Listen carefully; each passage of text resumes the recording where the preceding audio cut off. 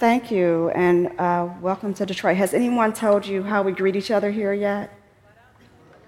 What up, doe? Not what up, dog. What up, doe? Very well. In Detroit, in 2021, we experienced a 100-year flood. A rain event dumped 7 inches of rain on Detroit. Cars were stranded on highways. People were literally swimming and kayaking down residential streets. Homes, businesses, infrastructure were inundated with heavy rainfall, resulting in over $1 billion in flood damages. It was unlike anything we had seen before. Wait a minute, it's not true. Because in 2014, Detroit had a 100-year flood. 4 to 6 inches of rain were dumped on Detroit. Cars were stranded on highways. People were literally swimming and kayaking down residential streets. Homes, businesses, and infrastructure were inundated with heavy rainfall and sustained over $1 billion in flood damages. Now, I'm no mathematician, but 2014 to 2021 is not 100 years.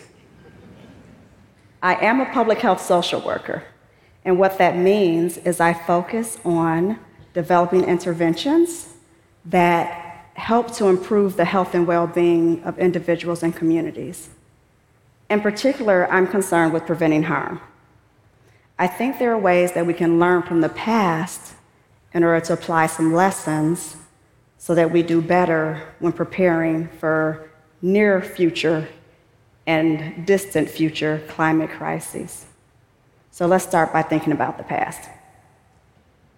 My grandparents were born and raised in a small town in the southern U.S., Bologee, Alabama. They decided, like many families in the 50s, to leave the South and to move north to pursue a better life. In particular, my grandfather wanted to leave the agricultural industry and find work in the automotive industry. So my grandparents, Martha and Booker O'Neill, packed up their 4 children, their hopes and dreams, their practices and prayers, their tried and true traditions, and headed north. Bologee was a small farming town with about 9 surnames, about 150 residents, and the cows outnumbered the people. It was very different than Detroit. Detroit was wildly different. At the time, it was the 5th largest city in the US, so it had a little over 1 million residents, busy streets, an active nightlife.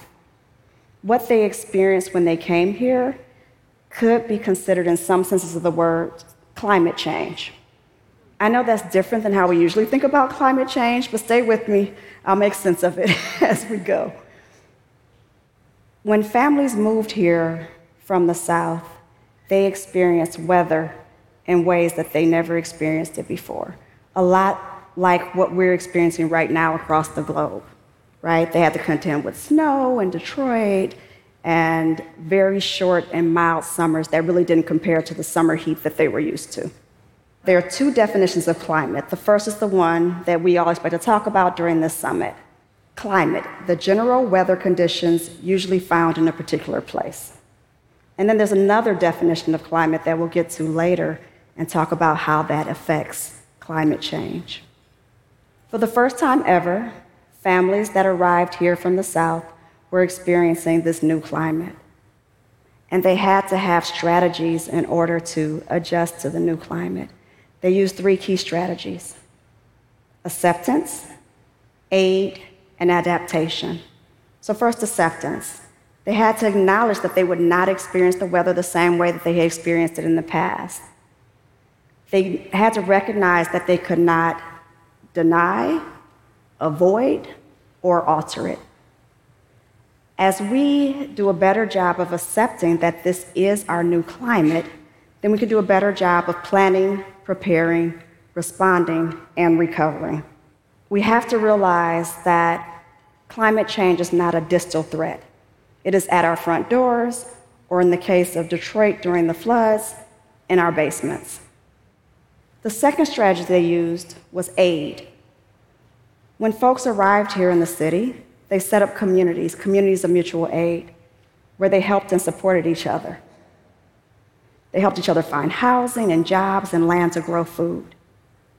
In part, our ability to adjust to climate change is reliant upon our willingness to support each other. In 2014 and in 2021, when there were floods in Detroit, residents responded, neighbors, congregations, friends responded when government was not nimble enough to respond to the critical needs of community members.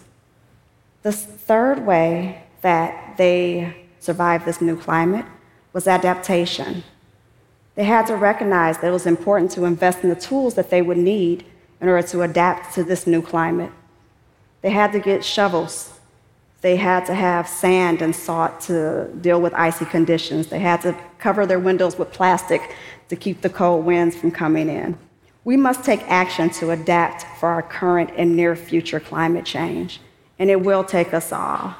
Community members, community organizations, business, industry, local government must come up with plans and then put those plans into action.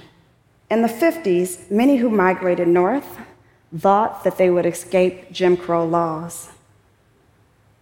What they found is a new form of racism in the North. Bigotry, racism, and discrimination limited their access to healthy housing, the best neighborhoods, the best jobs, political power, etc.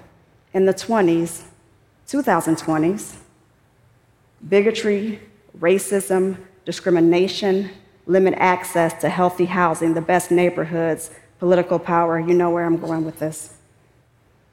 It is important then that we pay attention to the second definition of climate, and that has to do with the social conditions and political conditions and feelings and opinions that get in the way of us making progress on climate change and in other areas that we're trying to make progress in. So the three strategies are acceptance, aid, and adaptation when we're looking at climate change. But we also have to be mindful of how social and political conditions can stifle progress and get in the way of our progress toward preparing and planning for climate change. Being thoughtful about how we apply these three key strategies that worked in the past to our present circumstances, while remembering to center community voices and experience and honor community assets, is our best bet at success. In 2014, it rained and we were surprised and not prepared. In 2021, we weren't that surprised, but still ill-prepared. It's going to rain again, no surprise. We have to make sure that we're prepared. We can be prepared for the next climate-related crisis by accepting that climate change is our current reality, creating and supporting formal and informal systems of mutual aid, and adapting our thinking and actions to prepare for current and future crises. Thank you.